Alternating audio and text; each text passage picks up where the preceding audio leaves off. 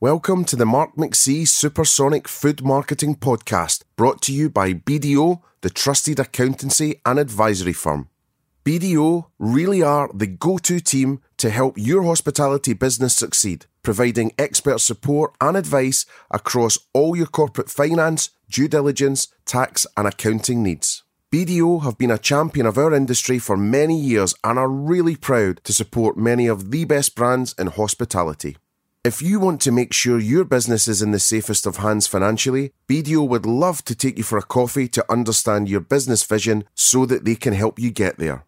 Get in touch today at bdo.co.uk to chat about how BDO can help take your hospitality business to the top, and please say that I sent you. Supersonic! Supersonic! Supersonic! Supersonic! Supersonic! Supersonic! Supersonic! Supersonic! Supersonic! Supersonic!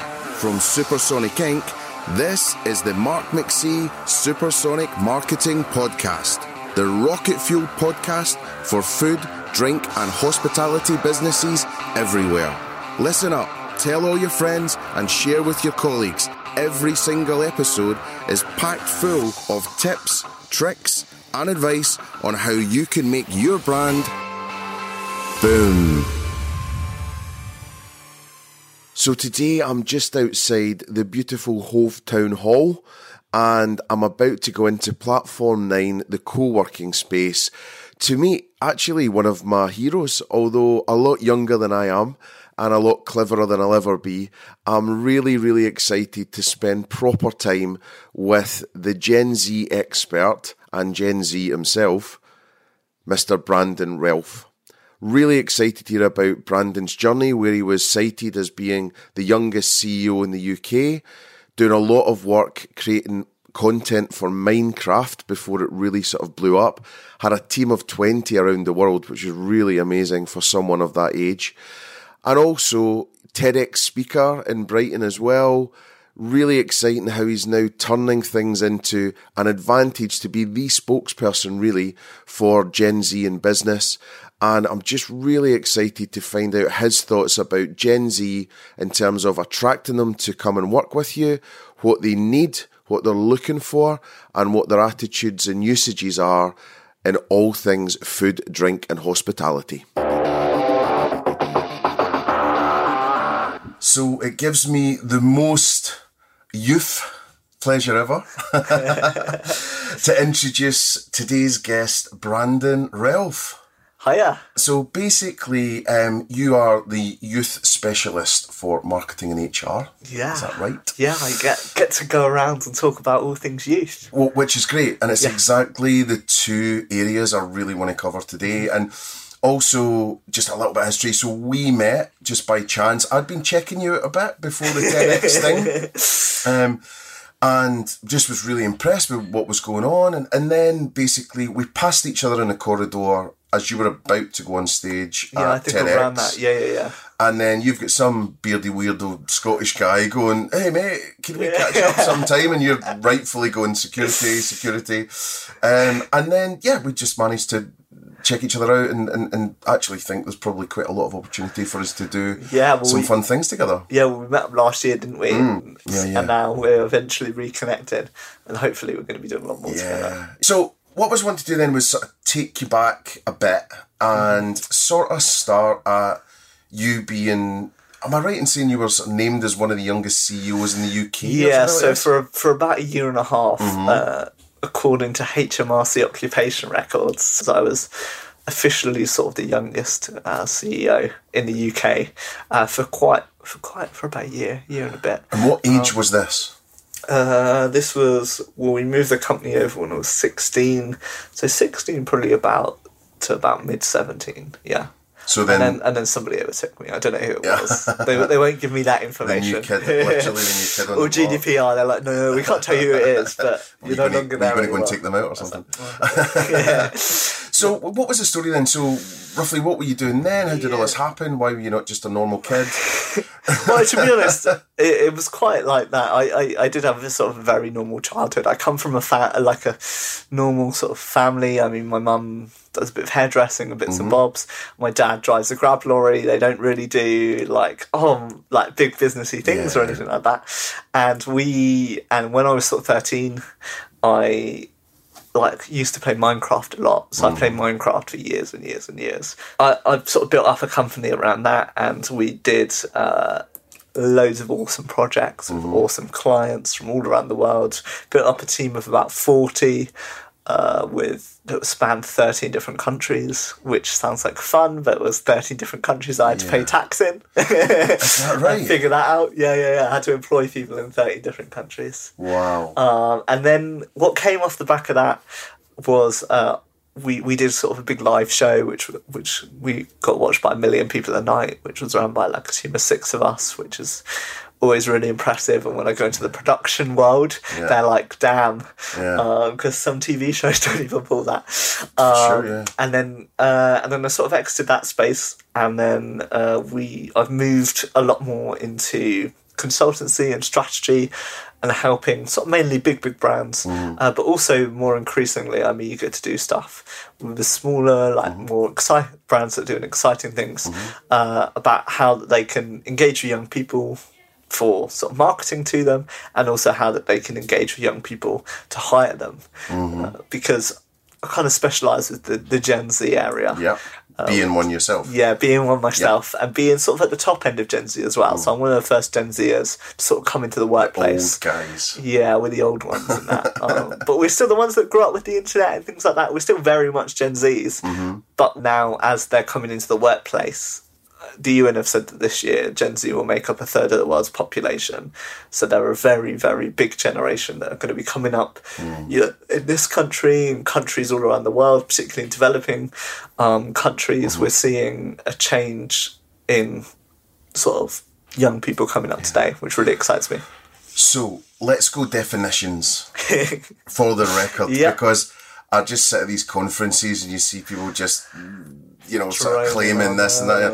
Millennials are this, centennials, which I know you hate that word, but Gen Z is this, etc., etc. What's the definitions? So the general definition, so millennials, which I don't really do too much work with, are the sort of people that are born before Gen Z. So you're talking sort of 1980s, 1990s, that sort of thing. So they're the ones that kind of grew up with the early stages of the internet. I just missed it, Yeah. Because I'm 42, so I was 76. You're Gen X. I know, just. Yeah. So I'm like, 5 or 6 years out of millennial? Yeah, probably, yeah. The lines of where it happens tend to blur. Yeah. I don't really like to go, this is a defining thing, because it kind of isn't. But then Gen Z sort of comes in, which we saw, which I kind of, and many sort of people in the industry sort of put down, is like when sort of 9/11 happens. I remember you talking people, about that, which I talked about in my TEDx talk, is we can't, I was alive in 9/11, although not all Gen Zs were, but we can't remember 9/11. So I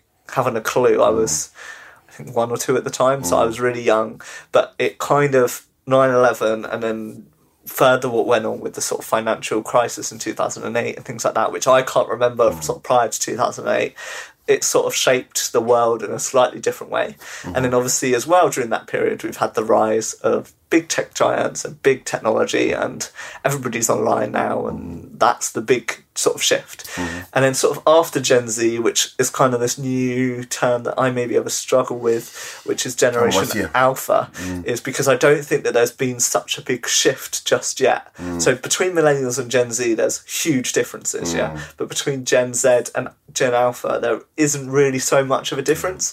And I sort of have a problem with the fact that we're starting a new generation. I think Gen Z could have actually gone on and could continue to go on for quite a while. Another decade at least, I would have thought. Yeah. Purely on the basis that I think the next big generational shift is going to be when sort of automation and AI starts to really sort of take hold, and then we're going to start to see a completely different generation that grows up in a completely different job market and all of that. And those are the events that sort of change. Seismic shift in culture. Yeah. And I don't feel like there's been a seismic shift. Definitely not in 2010. Or an industrial revolution, let's say. Yeah. So that's interesting to actually put the markers down as industrial revolutions almost. Well, it's not necessarily just that.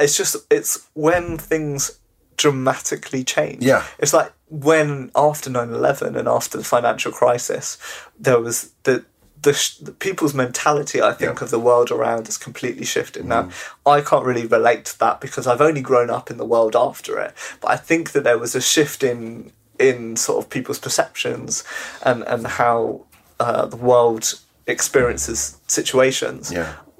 Like at the point of 9/11, and then also when the financial crisis happened, that uprooted and changed a lot of systems as well. But then you don't know any different. No. You know, so you've come in and that is the baseline, that is where things are at. It's really hard for me to compare. And that's why when I do my job and everything, I know Gen Z. I don't know Gen X. I don't know whatever. I maybe have a vague idea, but I'd never come in and tell you how to do your Gen X marketing or whatever, because I haven't a clue where to really start. I know, and I sort of study and go down on that route, and I, commission research and I look at research and things like that. And the difference that I do for the Gen Z sector, which I like to do, which I'm hoping to share a lot more in the future with and bits and bobs about that, is that mine is really, when I'm talking about Gen Z, I'm using sort of evidence-based and I'm using actual sort of proven things that have happened.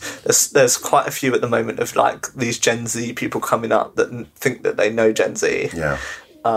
And maybe they are in Gen Z, but they don't use research. They kind of fluff around it. Do you get what I mean? They don't. They don't go like. For me, the way I say it is, it's kind of like.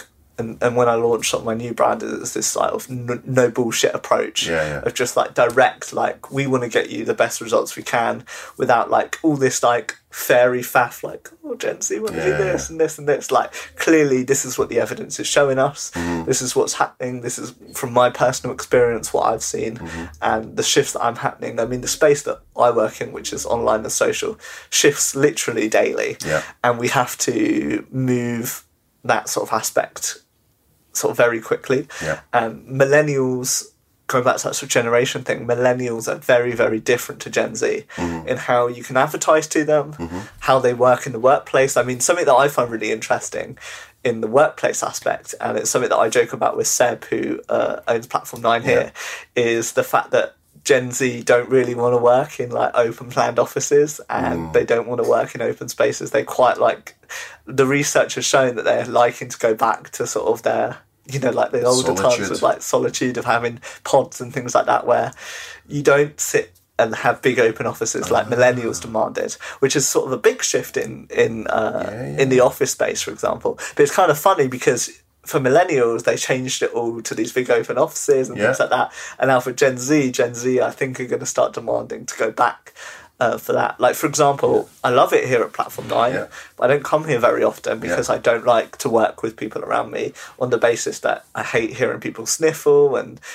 talk and anything. I like to sit there and work in silence. And this is a common trend that's going sort of through Generation Z at the moment. I'm wondering if I'm a bit of a Gen Z really at heart, because I'm the same. Like, see, when I come... No, well, this is interesting, actually, because Lizzie's Gen X as well. And we talk about...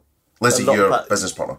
Oh, she's not... Yeah, we work together, just to see, and Lizzie's Gen X and Gen Z, and we actually say how our generations are a lot closer together. Exactly. And millennials is almost the outlier in between. And in marketing as well, Gen X, all marketing's different, but between millennials and Gen Z, like, my biggest problem in the industry is that they use millennial marketing on Gen Z, and it has some effectiveness, but we're a lot more aware of when we're being advertised to and things like that. But you can use that in a good way, in a better way, which brands are starting to do.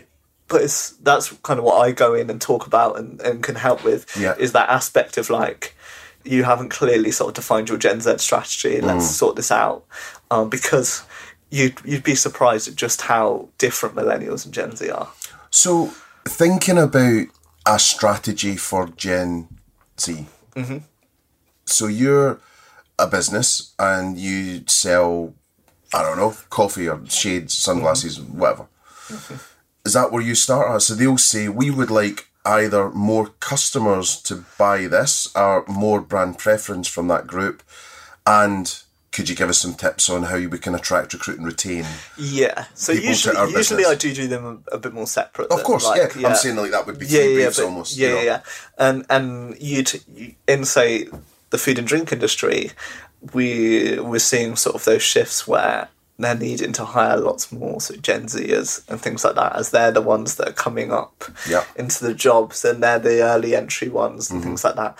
And marketing to them is a completely sort of different ball game than before. I tell you what, let's stick with the employee bit for a second. Let's do employees first, because I've been recommending to so many people like that they get you in to talk about this at the very least, never mind actually work with them on it. So if we're doing that, so let's say it's a pub chain or let's say it's a pub chain. So they're saying, right, we would like more centennials, Gen Z, sorry, if I say centennials, you know what I'm saying. I should get like a little I know, or like a little honesty box or swear box or something, we'll give it to charity. So, but let's say it's that, right? So, for example, where would you start the thinking? Not to give the game away about everything you do, but what's the structure of your thinking around where you start on that? Well, the structure to the thinking is it comes down in, say, a pub chain, for example. So within a pub chain, you've got a big chain of pubs, and within that, each pub is going to sort of have its own team. And within that, there's going to be teams within the teams. So there's going to be the bigger pub team and then teams within that. And the most important thing, basic, is working on making sure that each of those teams and every single pub around is ready to have Gen Zers in it, and also is the best it can be. Because that's sort of the most important thing. And then it's down to sort of the culture. So Gen Z are very entrepreneurial. So I think some research from last year showed that about 60% of Gen Zers want to start their own businesses, which is amazing. As somebody who's started my own business, I love that.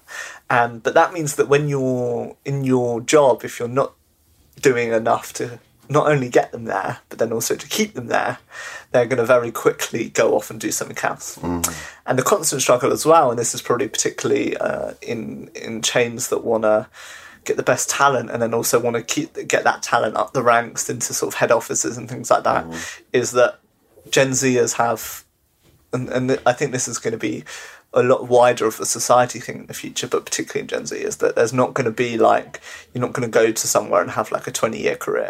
You're going to go there and you'll maybe be there for 4 or 5 years and then you'll move on to something else. And I think there's going to be this element of retraining and training for a new industry and moving around and doing a lot more in your life than just, going to work at, say, clocking on. For years and years and years and years. And I think we're going to start to see that shift as they come up, because at the moment, so I'm really, there's a couple of, we're talking maybe sort of 21-year-olds and below as Gen Z. Maybe Gen Alpha take a little bit of the bottom half of that. But they're the prime people at the moment that are going to be, for pubs and restaurants and things like that, if they want fresh new talent and they want sort of fresh new faces that are going off to university and hiring in university cities and things like that, they're going to be the freshness of that. And it is culture driven. There's also specific ways which I go through about how you can market your jobs and how you do about that. And that's usually sort of video driven, and there's specific ways that, I can kind of how different brands, depending on what you're doing, do that. There is no right way to do it. There's no single right way for a brand to go, oh, everybody does this and Gen Z will come. For each individual brand, and this will be the same sort of in the food and drink industry, depending on what, if you're a pub or, if you're a higher end restaurant or something like that, the way you get Gen Z is a different ball game altogether. And I think the general advice that I can give in the sort of employment area is just to make the workplace the best workplace that's as open, so Gen Zers can be having discussions with their managers and head office and things like that. So you've got open dialogues with sort of that, so removing this bureaucratic structure that doesn't seem to really benefit anyone, and then having that sort of more open dialogue and then listening to their ideas, taking them to account, because what will happen is if somebody's really annoyed at a pub for not doing that, and it doesn't really work for them, and they're not listening, they're not being listened to, it's they'll go and find another job. It's really somewhere where they do. It's really funny you've said that. Like, I've had a couple of cases lately where I've hooked up, or I've met some ex-colleagues when we maybe worked at different places. And what happened at those places was there wasn't much between you and the CEO. Mm-hmm. So when you look at, when I worked at lastminute.com, for example, that you might know or might not know, but sort of back in the day, it was the Airbnb or the booking.com of the, it was a pretty good place to be. But then we maybe went to other companies where there was 8 people between you, because you went to a bigger company, a better company, in terms of what it was turning over, not a better company in terms of the way it was.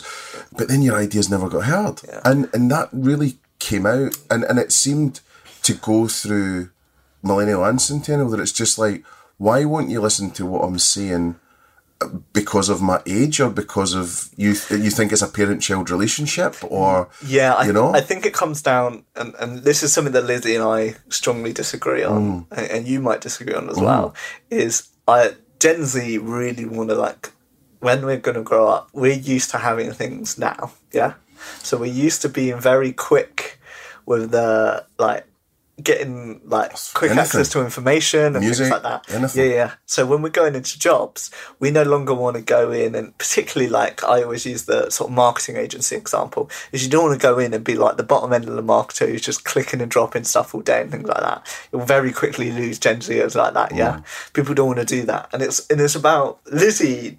Lizzie thinks that it's an important element of your personal growth, that you start. That you start at the bottom and you work your way up. I don't agree with that anymore. Mm-hmm. I think a long time ago it did. Yeah. But it's just changed now. And what I actually don't want and it's for, my wee girl too that's, coming through and all the rest of it, I don't want them to have the same sort of, it was like so many businesses were ruled by fear. It was, it's like being a football analogy, you're the boot boy, you'll clean the boots and you'll be first in, you'll be last out. And actually, I hope the world's moved on a bit from treating people like shit, do you know what I mean? And actually uncovering and enabling and empowering people. Yeah, it was that element of needing to empower young people. And even if you're working, you're doing dishes in a bar, in a pub, in a big chain that's, humongous, there's still value in that person. There's still probably, odds are, with just how cool Gen Z are, there's probably still really cool ideas that can come out of that person's head that can help the wider picture of everything. So it's about, different... It's actually about respect. Yeah. And it's about different firms do it in different ways, and there's loads of different ways you can do it in how you engage those young people and how you do that.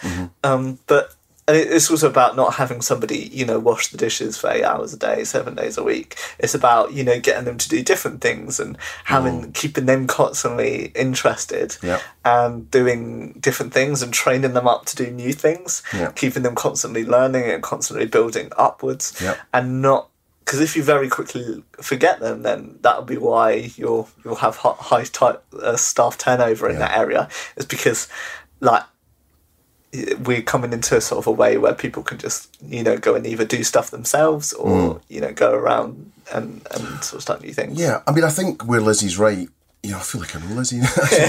But I think where she's right for sure is that, you can't expect to be a director tomorrow. No. For example. Yeah. And so there's a bit of system there, but then you could be the CEO of your own thing tomorrow if you wanted to. Well, but that's the element that's coming in with Gen Z is that if I'm not going to go there and be given the respect and the decent sort of level that I think I'm worth, I don't want to be sat there clicking. Like, if I had to start from the bottom of a marketing agency, I'd bloody not want it would put me off of it.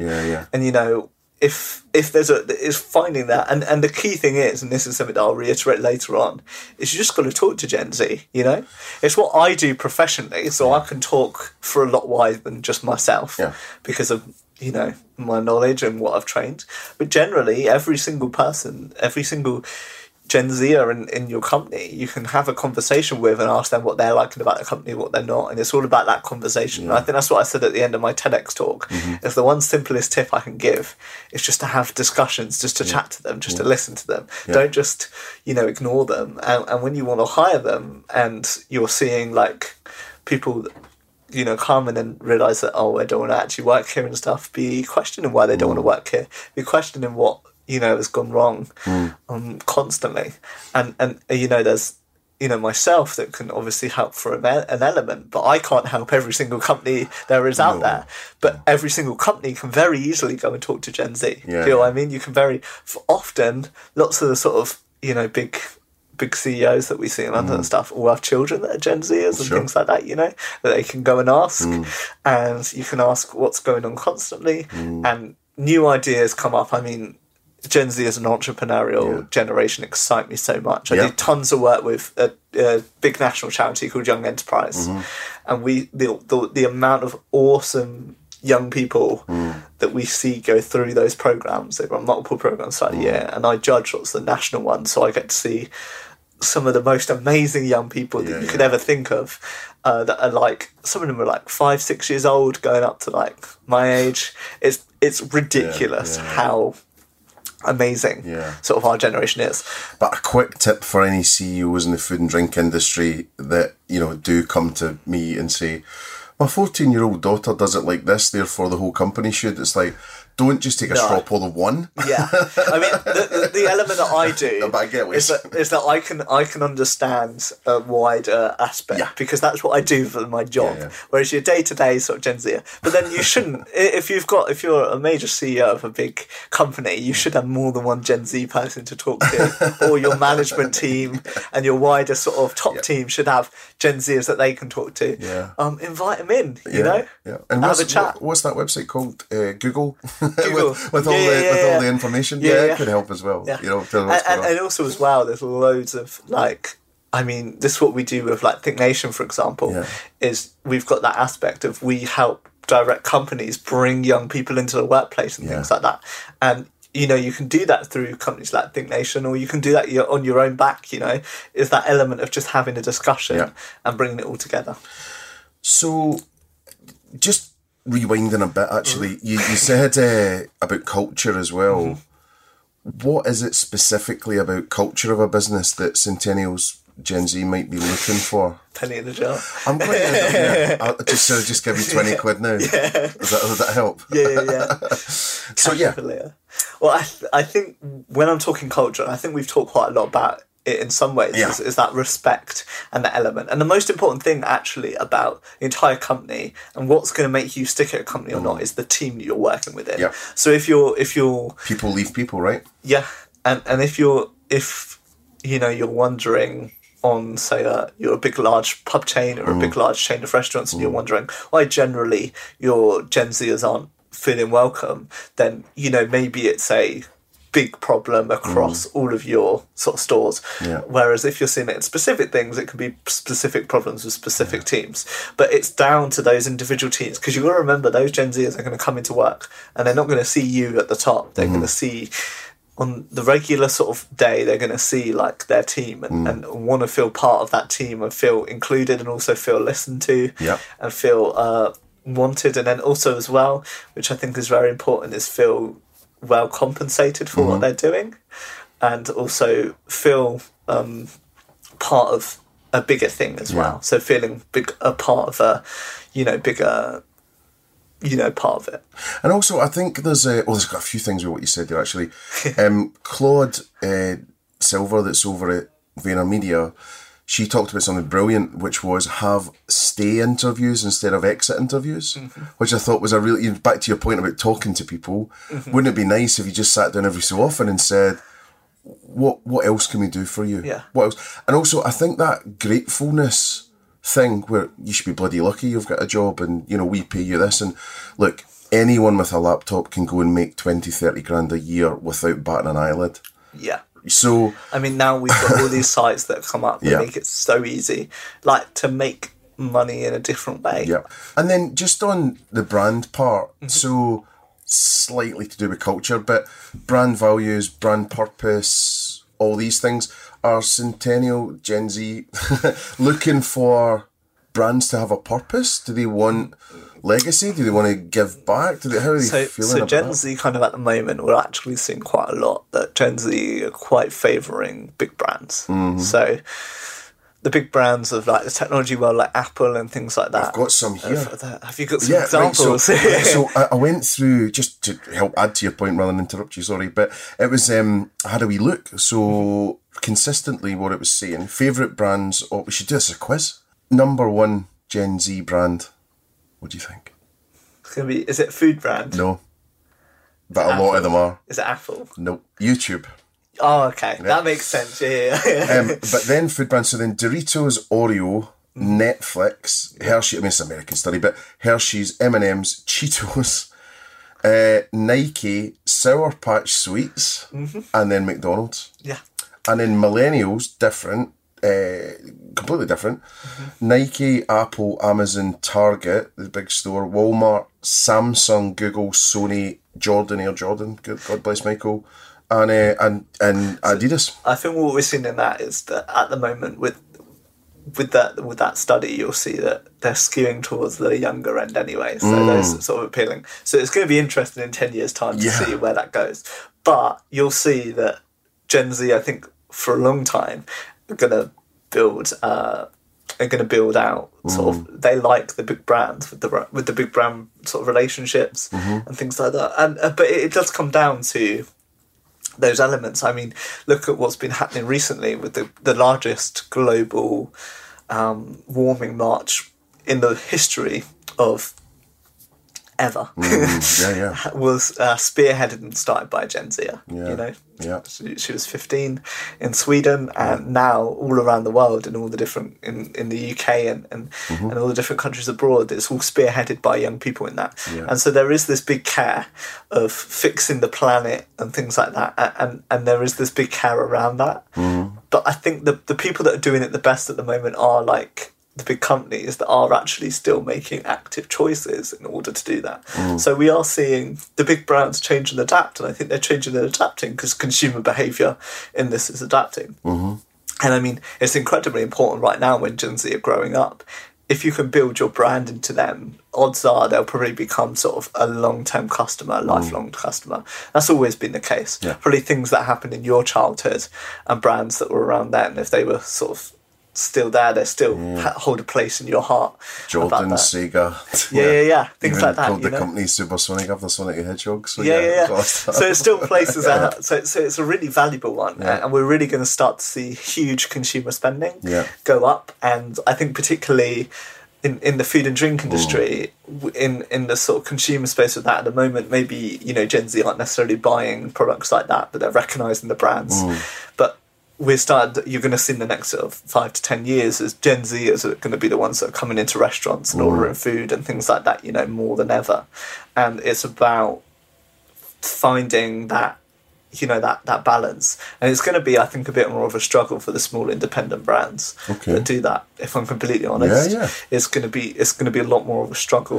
Well, that was one of my questions for you, was sort of big companies chains versus independence and what was going to happen. I mean, in terms of food and drink, are they going to continue, do you think, with the delivery side of things? Will that just be part of life? What do you mean? Like Deliveroo and Uber Eats and Just Eat and all these things? Or is that going to die for the taste of an experience in a restaurant again? I think there's going to be... I think the thing that Deliveroo I know are aiming... I've been following Deliveroo for years and years and years now because they're quite a relatively new tech company, and I can't remember, but they had a new valuation out today or something like that. Amazon's going to pitch into the funding.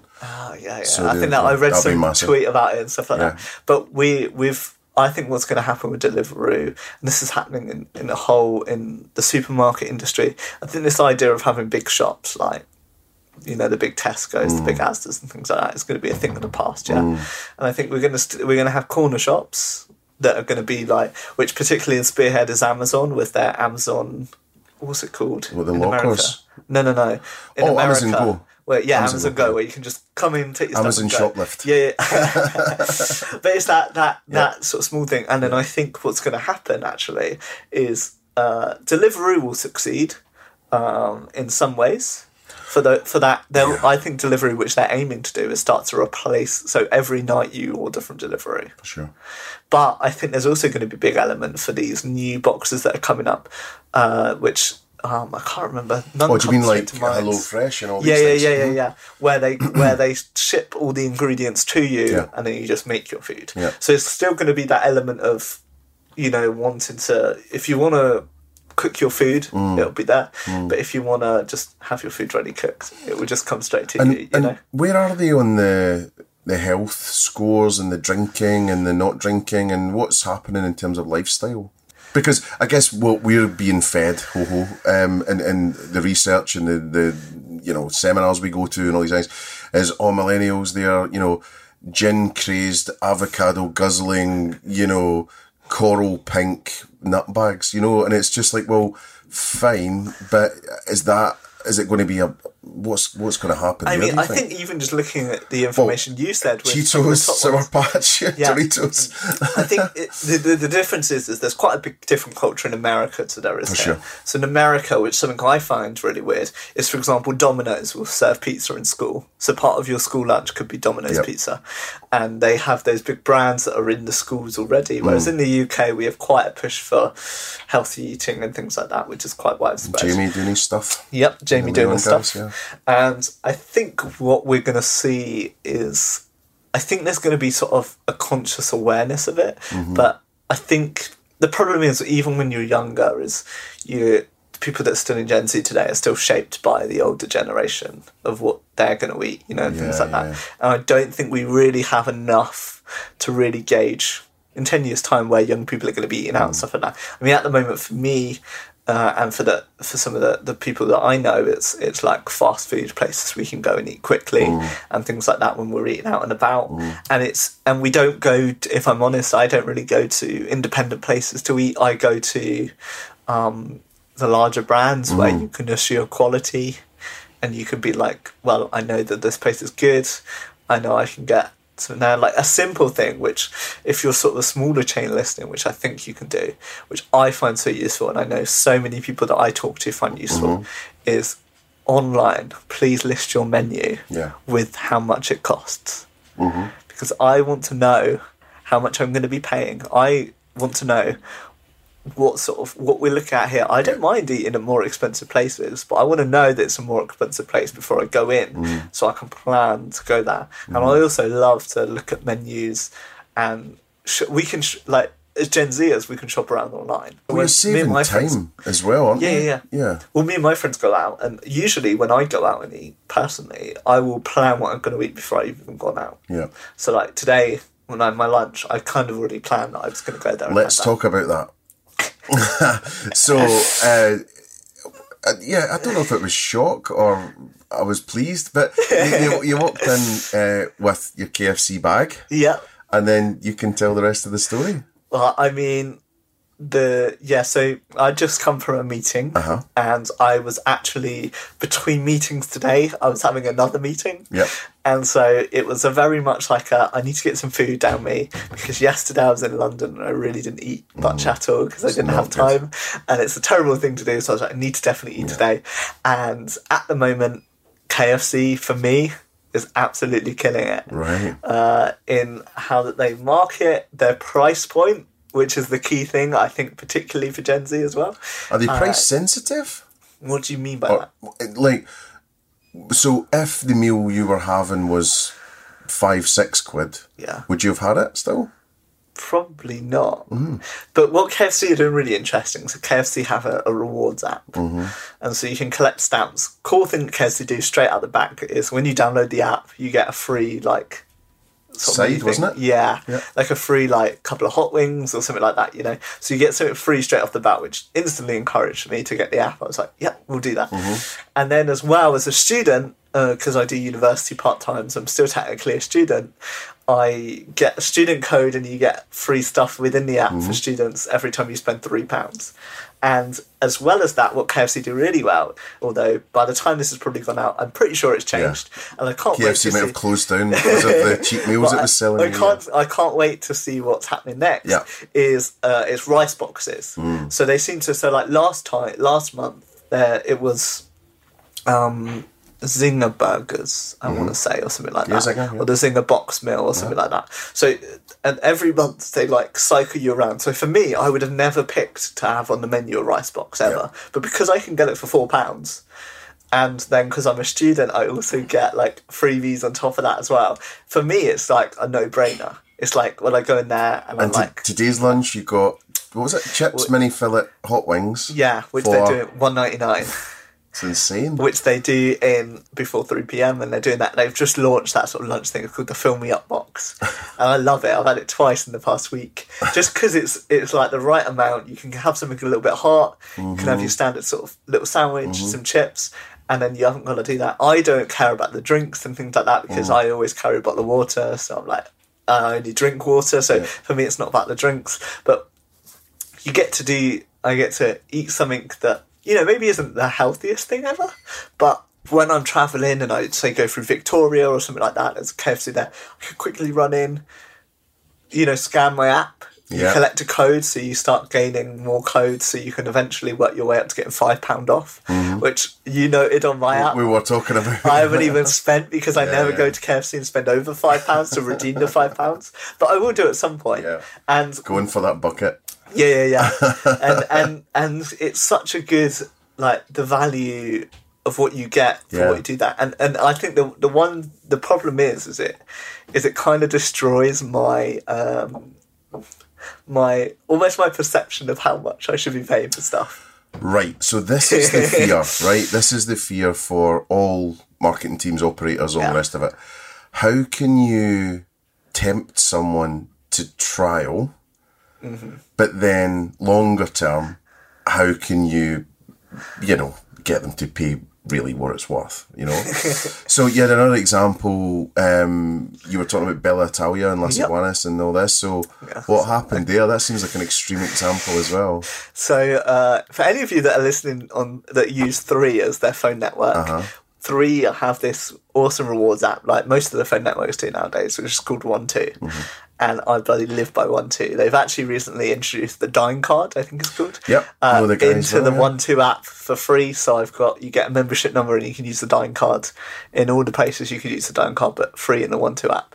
And what they did early on when they launched 1-2 last year is they did this promotion in those 3 restaurants, which are owned by the same chain which has left my mind. They're all owned by one company. Yep. But I can't remember what it's called. Yeah, it's the Casual Dining Group. Yeah, something like that. Yeah.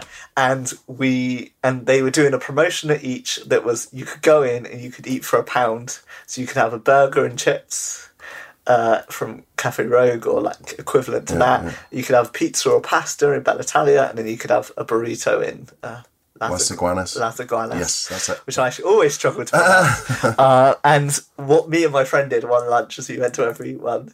And the funny thing, which you'll know in Brighton, is Cafe Rogue is across the road from Bella Italia. Yeah. So the woman from Bella Italia watched us walk across the road and go to Cafe Rogue. Yeah. And you just sort of laugh because But I think we tipped well. Yeah, because you could be like, oh yeah, bloody loads. Yeah, tip 100%, and you've already. Well, hopefully we're going to get Celia or Mark on from those brands at some point, so we can talk to them about that. And then Cafe Rouge. What they do now is they still do. They don't do that promotion anymore, but they still do promotions in the 1-2 app where you can go for a £5, but. The thing that I was saying to you is the only reason that I go to Bella Italia and places like that, and there's similarly the other ones that do student promotions and things like that with discounts, is because of that sort of discount. It's such a tough spot for any restaurant brand, because that's what they're hoping. I guess that will happen is that you'll maybe at weekends be prepared to pay full price and, you know, and all these kind of things. So it can be tricky. And then the other apps you were showing me, so there's Burger King, you were really bigging up as well. Yeah, so Burger King do lots of awesome vouchers, and going on to some more apps, because I actually really love these reward apps, because I think it gives you that sort of sense of, which Gen Z are very commonly doing through Snapchat and social media, is this gamifying of it. Yeah. So you're gamifying it. And I mean, I have the Toby Carvery app, for example. Yep, we're talking about that as because well. my mum is a big fan of Toby Carvery, and there's one 5-minute drive from my house. But you do collect your roast stamps in Toby. It's not the best reward system. But for us, we go in Toby because we enjoy going in Toby. Yeah. So we'll pay full price if we go in there at Christmas and things like that. It's different aspect, and we go in there because my mum enjoys it. And to be honest, they do good food. Yeah. And even if you go in there and pay full price, it's not that bad value for money. Well, this was what came out all the time, you know, when I was, you know, the other side, I was working, you know, for restaurant brands, and you saw the research, and Toby was always value for money, like just off the charts in terms of that. But Toby Carver is a big one. And then one that I always love to look and laugh at, which is another app that I have, is the Krispy Kreme app. Yes. Now Krispy Kreme like to send me this year. I haven't even had the app for a year, and I think that they've sent me, I want to say, about 5 donuts for free. So I haven't spent a penny in Krispy Kreme. The only reason I haven't spent a penny in that is I think their donuts are a little bit overpriced. Right. And 2, the only Krispy Kreme there is, at least nearest from me, is the Brighton one. But Krispy Kreme does keep in my mind, and it still lives on my home screen on the basis, which is maybe beneficial for them in the long run, is the fact that they give me free donuts from time to time. And like, oh, we haven't seen you in a while, do you want to come back? And I'll be getting one in July for my birthday. Well, hopefully we'll put this out after your birthday, just in case they strike you off. Yeah, so... yeah. Yeah, I'll talk to the team over there. From Supersonic Inc., this is the Mark McC Supersonic Marketing Podcast. Just a friendly reminder that this podcast is brought to you by the good folk at BDO. BDO have been long-term supporters of the hospitality sector, and they are really passionate about supporting innovative entrepreneurs on their journeys, and they also want to give you the right advice and support to grow your business. Just in case you don't know, BDO provides tailored advice to the sector across corporate finance, due diligence, tax, and all accounting matters. BDO work tirelessly to give their clients the advice that they need when they need it to succeed. For more information on BDO and how they can take your business to the top, go to bdo.co.uk. #ad. So what I was thinking was going back a little bit, going a bit more macro again, which is, I don't mean to make you sound like an alien race, but how are Gen Z sort of communicating, living life, all that sort of stuff? Because it will be fascinating to people who are, you know, 50, 60, whatever, going, what, you use Slack and you WhatsApp, you've got 10 different inboxes, you don't watch TV, you did it. So what's the general picture there? I mean, the general picture is very vast and different. I mean, it's different across that. In the experience, there's this big platform at the moment, actually, that I think has been quite appealing to Gen Z in gaming, which is this, I don't know if you've heard of it, it's called Discord, which is humongous now. It's bloody ridiculous just how big Discord has got, and that's a big sort of communication. And in my company, we actually used a Discord server as our work server, so we didn't use Slack or anything like that. I think there's this element of wanting a bit more faster information. So Gen Z have, as if any of you have children can probably tell, have a lot shorter of a attention span and want to be doing a lot more. Yeah. And one thing I actually hate is there seems to be this constant negativity around the internet and going on that. I mean, I remember, and we were talking about this with somebody from the Uni of Sussex in one of our podcasts, was this element of like social media being like told to young people as it's a really bad thing. So you shouldn't be spending all day on your computer. You should get out and do more and things like that. When, you know, different it's in a different time now, and we do go on our phones, and in France, for example, they banned phones from school on a national level, but phones can be such a valuable resource if the education system was further along, and we did that. And so the way Gen Z is we can consume information a lot quicker. I mean, news-wise, if you go on Twitter, I can easily cite you 10 sources from one article, from one news story in sort of 5 minutes from just going, on Twitter and looking at all the different perspectives and things like that, which I actually think, as long as social media don't start to don't start to police too much, can be really valuable, that we can access that many sources in a wide variety, whereas probably when you were growing up, you'd have to either be listening on sort of single radio channel or watching a single TV channel or reading a single newspaper. You wouldn't buy 10 newspapers just to read the same story. I mean, when I was your age, I guess, the very super early internet, 98, 90... In fact, before I was born. Christ, no, I would have been 94. I'd have been 18.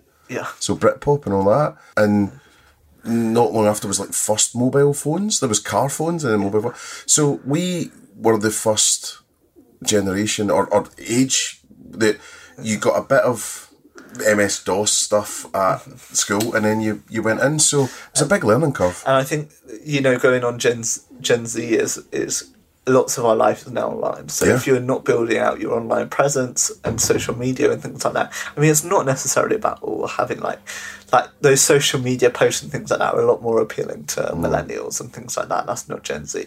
Gen Z is getting your brand in front of eyes by inviting influencers along to your place to tell them, or with the KFC thing, for example, I learned that through somebody filming a video about it. Do you get what I mean? And being like, oh, there's a KFC, you can go in and get that for free. Well, that's a point, for anyone listening, marketers and brands and all the rest of it. It's look, you got to be aware of what's going on about your brand that you're not tagged into. You've got to be constantly listening, constantly I think searching. One of the best brands that do that in the world, that have a whole thingy, and I don't know if we're thinking the same way, it's Coca-Cola. Okay, yeah. So Coca-Cola have a whole station of people that constantly police the internet. Nestle's the same. When more and more brands are doing it now, and it's that awareness of what's going on. And people might not even they might just tag in your brand on Instagram, or they might not even tag it properly. They might just tag your location or whatever. So it's being aware of what's going on, and but you've got to know that those hack videos are going on, and and actually embrace it and turn it into something great, because actually if they want people to use the app, then why don't KFC clip that video, work with the person that put it up, and then put it out and promote it even more? Or unless they've judged that they only want so much risk on but then why do it? There's this whole, which could be in a whole podcast in itself, about influencers and the problem with how big brands have entered the influencer space and sort of ruined it. But not advertisers, but companies that make brands, and they ruin, because influencer marketing, pure influencer with real people and real stuff like that, is extremely valuable. When you start to get the BuzzFeeds and things like that in the world that try and create influencers, it's nowhere near as valuable, and that costs the influencer industry quite a lot of money. And then you also get lots of people that fake followers and things like that. People don't do proper due diligence about the influencers they're working with. I quite like Tribe. I had a meeting with them, and they're an influencer platform, and I just thought it was quite interesting what they had to say, and they had some really good results around the millennial audience, more than your gang. With Gen Z, lots of the stuff that I do when I go marketing is they're like, oh, which influencers should we be working with? And because I'm that age and I'm watching these influencers and understanding the space, I wouldn't say 100,000 a tweet. No, but I'll be like, oh, you should be working with, you're a technology brand, you should be working with this. Oh, you're food and drink. Oh, here's a couple of good food and drink ones that I know that have had a good long-standing, that they've got a good standing order in the community and as a wider thing, and it's quite low risk in doing that. And I think brands really need to do that, and something that actually KFC really, I think, spearheaded, and Burger King definitely in the US spearheaded, we'll do Burger King first. Is the element of having a bit more fun on social media, and those viral tweets. You know, the Burger King and Wendy's has, with the chicken nuggets and things like that. That's sort of a bit more human element that the Gen Zers can connect with because it's funny and it's cool. Well, I'm surprised at Burger King, right? So, well, actually, Burger King, KFC, sort of McDonald's. But anyway, if you go onto Insta, right? Yeah. And you look at their organic following, like just the followers, sorry, and the regularity of organic posting, Burger King is, at the last time I looked, had something like 6,000 followers for Burger King UK. I was like, I think Burger King is being incredibly successful in the States. Yeah. When you look at the States, it's mega. The States, and I almost think the States does it. This is the thing. I don't understand necessarily why brands do all these separate ones. Yeah. I can kind of understand because there's different regional menus and things like that. Yeah. But you know, Burger King, I see more Burger King like promotion on Twitter and stuff is from the States. It's those sort of the CMO there. Look him up, right? It's a guy called Fernando. He is like top of his game. Something that came in with Burger King is have you heard of the vlogger Casey Neistat in America? What was it? Casey Neistat. No, big vlogger in America. Right, okay. Like I think he's got 10 million subscribers or something like that. And Burger King jokingly like called him out on Twitter or something like that, or like made a joke out of his tweet, and then he made this joking video that was like at them, and then it ended up that they ended up managing to do some social good off of the back of it, with Burger King offering some money for some staff and things like that. Right. But basically, Casey, off of having a bit of banter on Twitter, gave them a bunch, millions and millions and millions of views on YouTube of free promotion for Burger King, you know? And we're seeing, like, if you can, that's the sort of influencer marketing that I push for. So rather than it being like an ad read in the middle of a video, it's integrating the content. So Casey is really a spearhead in this area. He has a long-term partnership with Samsung, and Samsung have financed lots of his videos. And at the end it just goes, thanks to Samsung for financing that. Now, I know that those videos are made by Samsung, and the impact that has had, it's been amazing. Some of Casey's biggest videos actually around food and stuff like that. He did one in McDonald's and things like that, you know. And it's integrating it like that rather than that, because Gen Z, so millennials are actually quite dumb in some ways. That's the quote for the podcast. Millennials are quite dumb in how we can market to them, so they're not very aware. So you could easily... The reason Facebook works so well and grew so quick is because millennials are really easy to advertise to on Facebook, they're very susceptible to clicking on adverts and very easy. Whereas Gen Z will be like, yo, I can see that's an advert. I can see that's an advert. So you have to advertise differently. And I mean, something smart, which I actually laughed at, and KFC have done a similar thing with their fries when they launched it, but the one that caught me was Innocent, and they recently did that green-blue debate. Do you know what happened this morning? What happened this morning? They put a tweet up that they're releasing a green drink, which is a different drink, right? So they've got the green drink in the field, and then you've got lots of people going, it's blue, you know, kind of recalling the joke sort of thing. And then, so there's still that banter going on, you know. The thing that called me out was they promoted, not a tweet from their own account, but they promoted, somebody had like quote retweeted their tweet, and then they'd written a comment about being in the sort of aspect and things like that and they'd taken the element of what they were saying with the Innocent and then promoted it. And as somebody here who is always very aware of being marketed to and looking at adverts constantly to learn and understand, that caught me out. I went, oh, who's this I'm following? And then I turned out it was basically an advert for Innocent. And then I clicked on Innocent and I'm looking at it, and I that's when I learnt about the green and blue and built sort of that aspect up as well. Well, it's quite a tried and tested thing now. It seems to be so showing your negative tweets. So KFC were the first, I think, to do it. Brewdog did it. Brewdog were quite cool as well because they actually put their negative tweets on the back of their t-shirts. So it's, you know, it was quite fun. And then Carlsberg have been doing it. Yeah, and this is they're the sort of concepts that I come up with sort of because I think it comes from a Gen Z. The best way to market to Gen Z is to get it from a Gen Z brain and be like, this is really going to work well and things like that.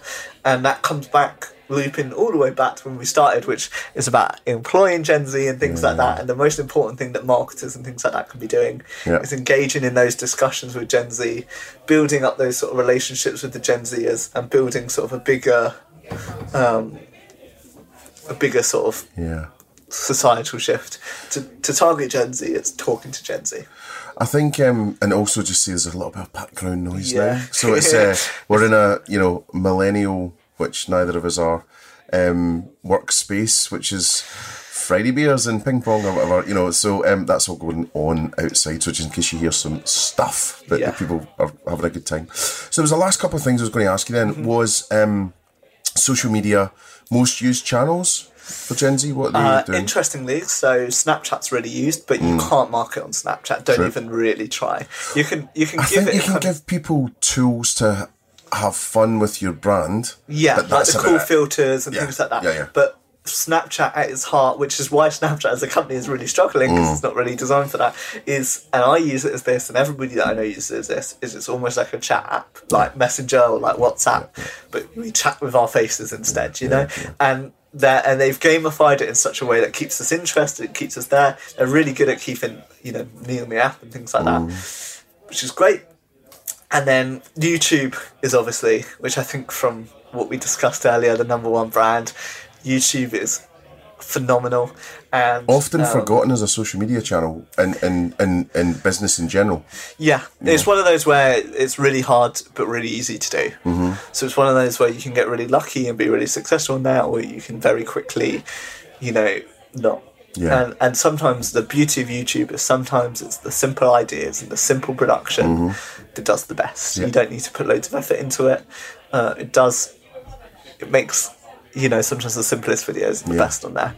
And YouTube is the sort of place where you'll find sort of the most Gen Z as you can. I mean, Gen Zers are obviously on Instagram. We're not on Facebook. At all? Not really. Okay. I mean, Facebook at the moment has stopped its growth. And as you can say, Gen Z and Gen Alpha are still growing and they're not joining Facebook. 34 million active monthly users in the UK. Yeah. Facebook. But that will be heavily skewed towards millennial and older. And Gen X. So I purely use Facebook. I use Facebook, but only purely because I need it for work purposes. So there's lots of big social media groups and press groups and things like that on Facebook that are only Facebook groups on Facebook. Apart from that, I don't use it to talk to anyone, anything like that. Do you use it from a voyeuristic point of view, like as a news feed or getting any information or anything like that? If I want to get news and things like that, that's Twitter. Is it? Okay. So Twitter news and events? Yep. And that's increasingly across the board. I'd go to Twitter before BBC for sure, to find out what's going on. Yes, do I. I mean, I use the news app on Apple Provide as well. Do you? I ditched that. Is it good? Why? Is it good? I don't know, I like the fact that we get loads of different sources. I like the fact that I can read an article from that I know is really right wing, like The Sun, just to see what they're saying, and then go the complete opposite end to The Guardian, So I think it's that aspect, but you can get that same experience on Twitter. I predominantly go on Twitter first, but if I'm sitting down, I'm like, I want to read up on some news, I'll go to the news app and have a read on there. But I'm a really big fan of BBC News as well. I think they're my favourite news source. And what about sort of heroes to you? So... Well, before we go on to heroes, we've got a couple more social media. Sorry. Yeah. So the big one that's growing at the moment at a phenomenal rate, which has actually been growing for bloody years, but no marketer really took it seriously until relatively recently, is TikTok.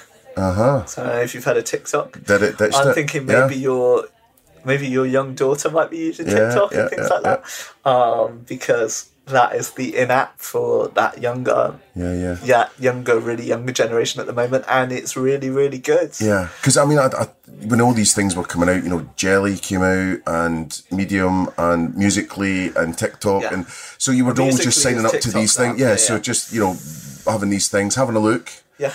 And then kind of going, okay, at least I understand it, and now I'll TikTok move on. is humongous these days. It's growing. I mean, obviously it's owned by Chinese company, which is a controversial thing maybe, but it's fantastic. And if you can find, if there are brands doing good stuff on there, and if you can find a way to do it, that's where the young audience really are. We should get all these for the show notes so people can have a look. That'd be really helpful. At least with the KFC one as well.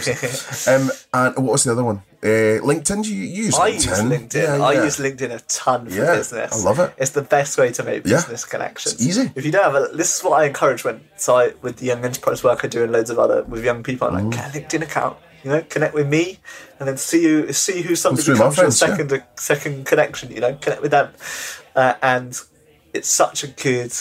But it's a business tool. Yeah, it's not. I don't use it for too much outside of business. Yeah. But it's still an awesome thing, and it's still playing an awesome role in that aspect. How do you feel? This came up a couple of times actually in the last couple of weeks. How do you feel then if business slips into your Instagram DMs and things like that? Do you get a bit shirty? Yeah, I separate them. So I noticed when we met, you found my Instagram. Did I? Is that how I got in touch with you first? No. Oh. You requested to follow my Instagram, and it's still there. What, did you not say yes? No. Jesus. Because I only let people that's interesting that I have as my. I don't. If I'm honest, you'd get nothing from following my Instagram because I don't post. I think it was just so I could get in touch. Yeah. I have zero posts on it, and I feel really small now. I feel really embarrassed. It's all right. Loads of people do it. I get loads of requests every day just when people like follow my Instagram. I want to see how shit your Instagram is. I do actually have. I will show you, and I will put a copy of it in the show notes if you want. This is how crap my Instagram is. That's pretty crap.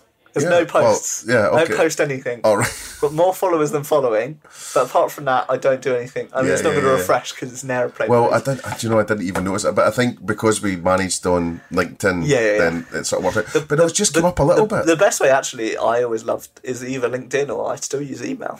Mm-hmm. People still email me a lot, and I don't mind email. Yeah. I like to use, when I'm involved in projects with people, there's alternatives to like Slack and things like that. But I still like the traditional phone calls and FaceTime calls and things like that. So I was just thinking about your time as well. So quick fire stuff, right? And we'll just whip through them. Tips for anyone wanting to hire Centennials, Gen Z. Chat to them. How best to market to Gen Z? Chat to them. The online influencer marketing is the best way, but it's not the only way. There are other ways as well. I mean, KFC, they put adverts everywhere still outside and all that, and you've seen it, and I still see them when I drive down the road in the car. You know, there is still a place for lots of different advertising, but influencer marketing is really valuable. I think that after that marketing for KFC is really useful as like I've remembered almost a bit of a case study as well, a playbook.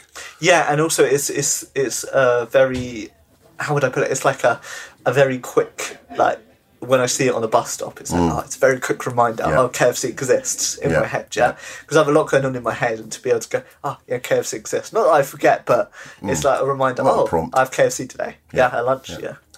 So this is the mark out of 10 little sort of end bit. Okay. So some of your bests and some of your worsts, or one of your worsts. Best city to eat in? I like Brighton. Good for you. Okay. I don't know.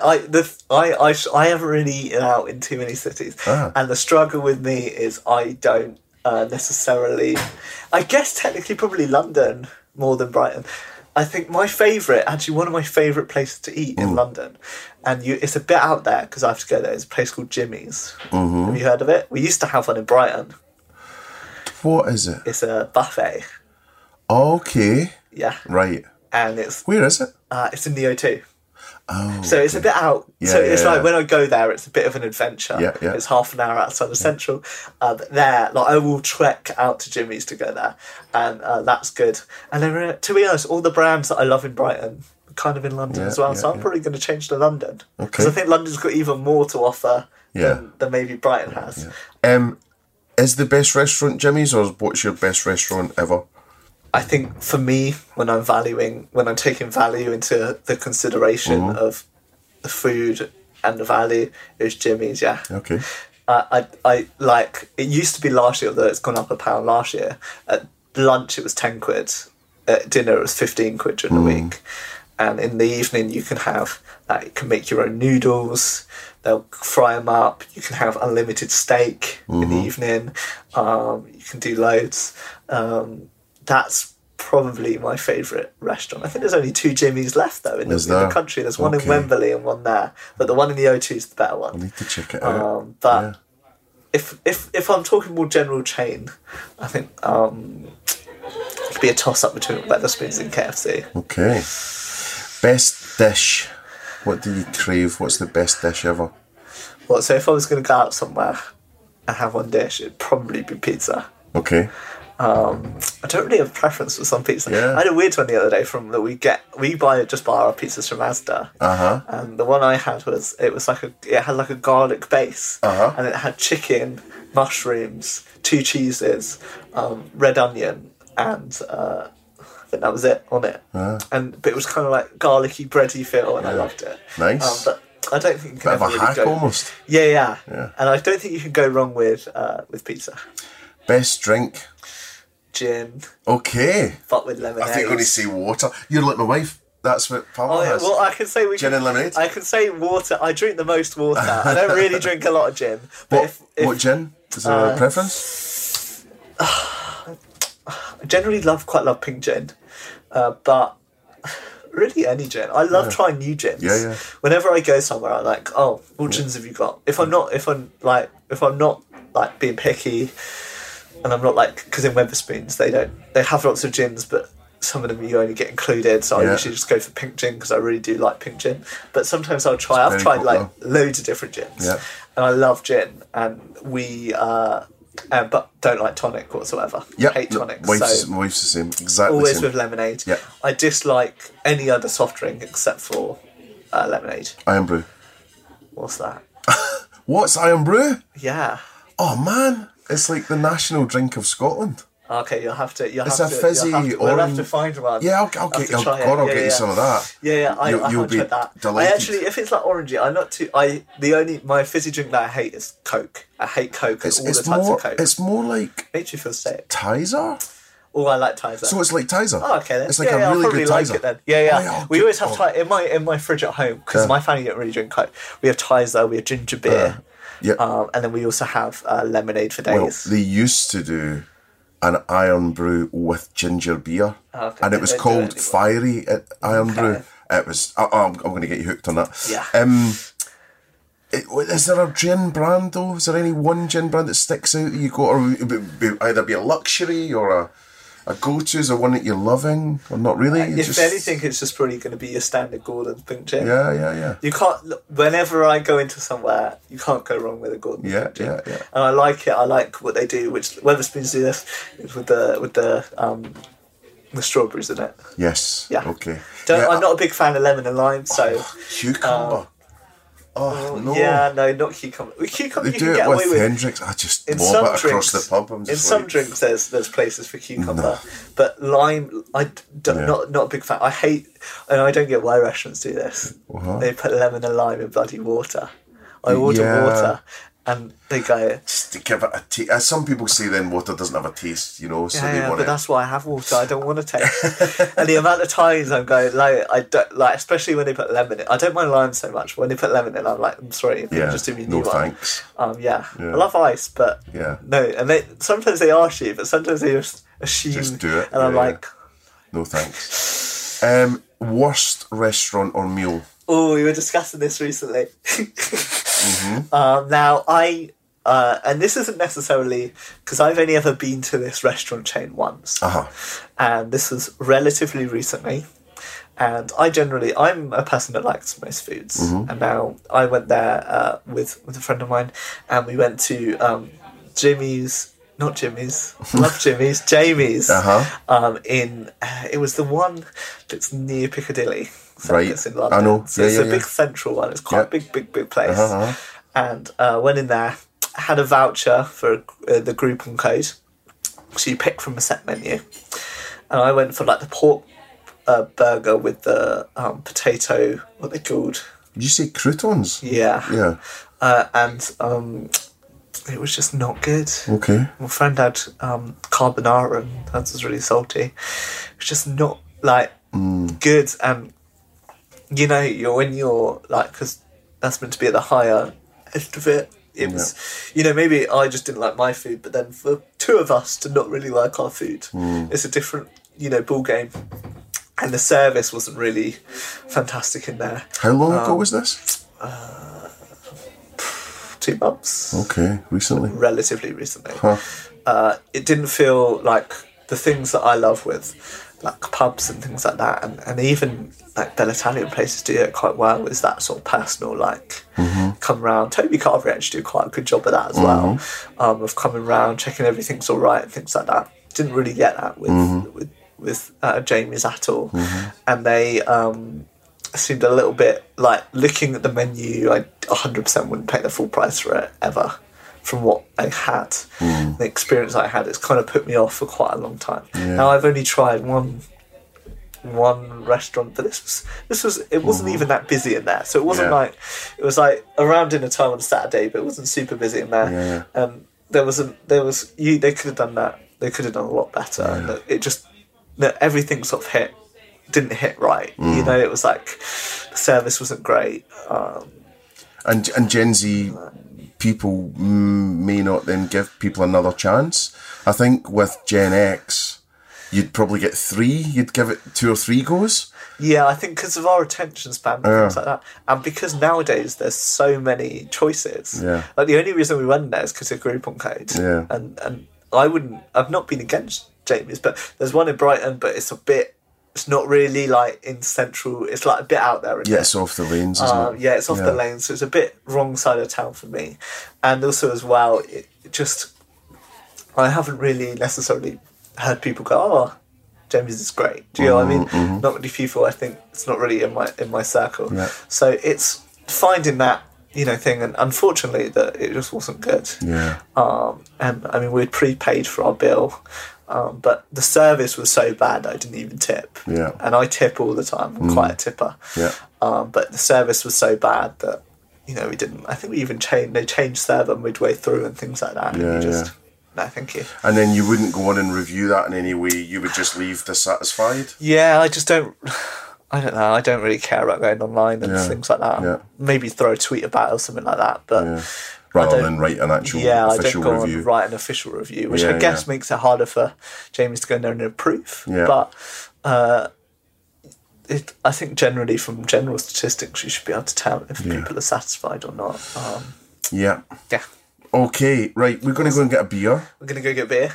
I'm glad I kept your attention span for this hour and a half or whatever it's been.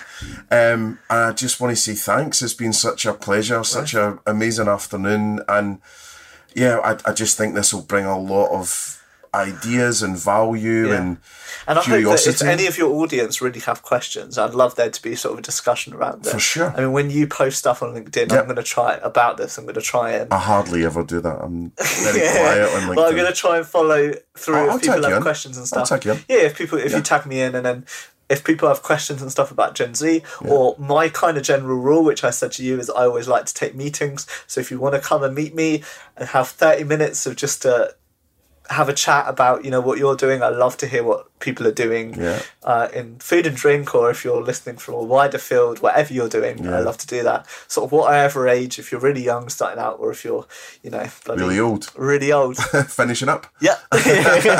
And you could do it in a Bell'Italia or a KFC. Yeah, especially if you own Bell'Italia or KFC, I'll definitely come to your lifetime membership. Yeah. If you've got like a card or something to give me, I definitely wouldn't mind. Right. Thanks so much. Thank you. Been so good. Okay, I'll catch up soon. Yeah. So there you have it. An amazing chat with Brandon Relph, the Gen Z expert. I really hope that you will reach out to him and see how he can help your business really understand for the Gen Z wave that's coming, both as employees, talent within your business, partners, and also future customers. A huge thanks also to all of you that keep us charting, and also for all of you that are telling your friends and sharing the love across all the social media channels. We really, really, really appreciate it. A huge thanks also to Gaz and Gabby for putting together the Supersonic Marketing Podcast. It's really appreciated, and I know how hard you guys work. So this is me, Mark McSee, signing off. Bless you. Thanks for listening. Thanks for all of the support. I really hope today was insightful and it brought you some amazing value that will really help your brand boom.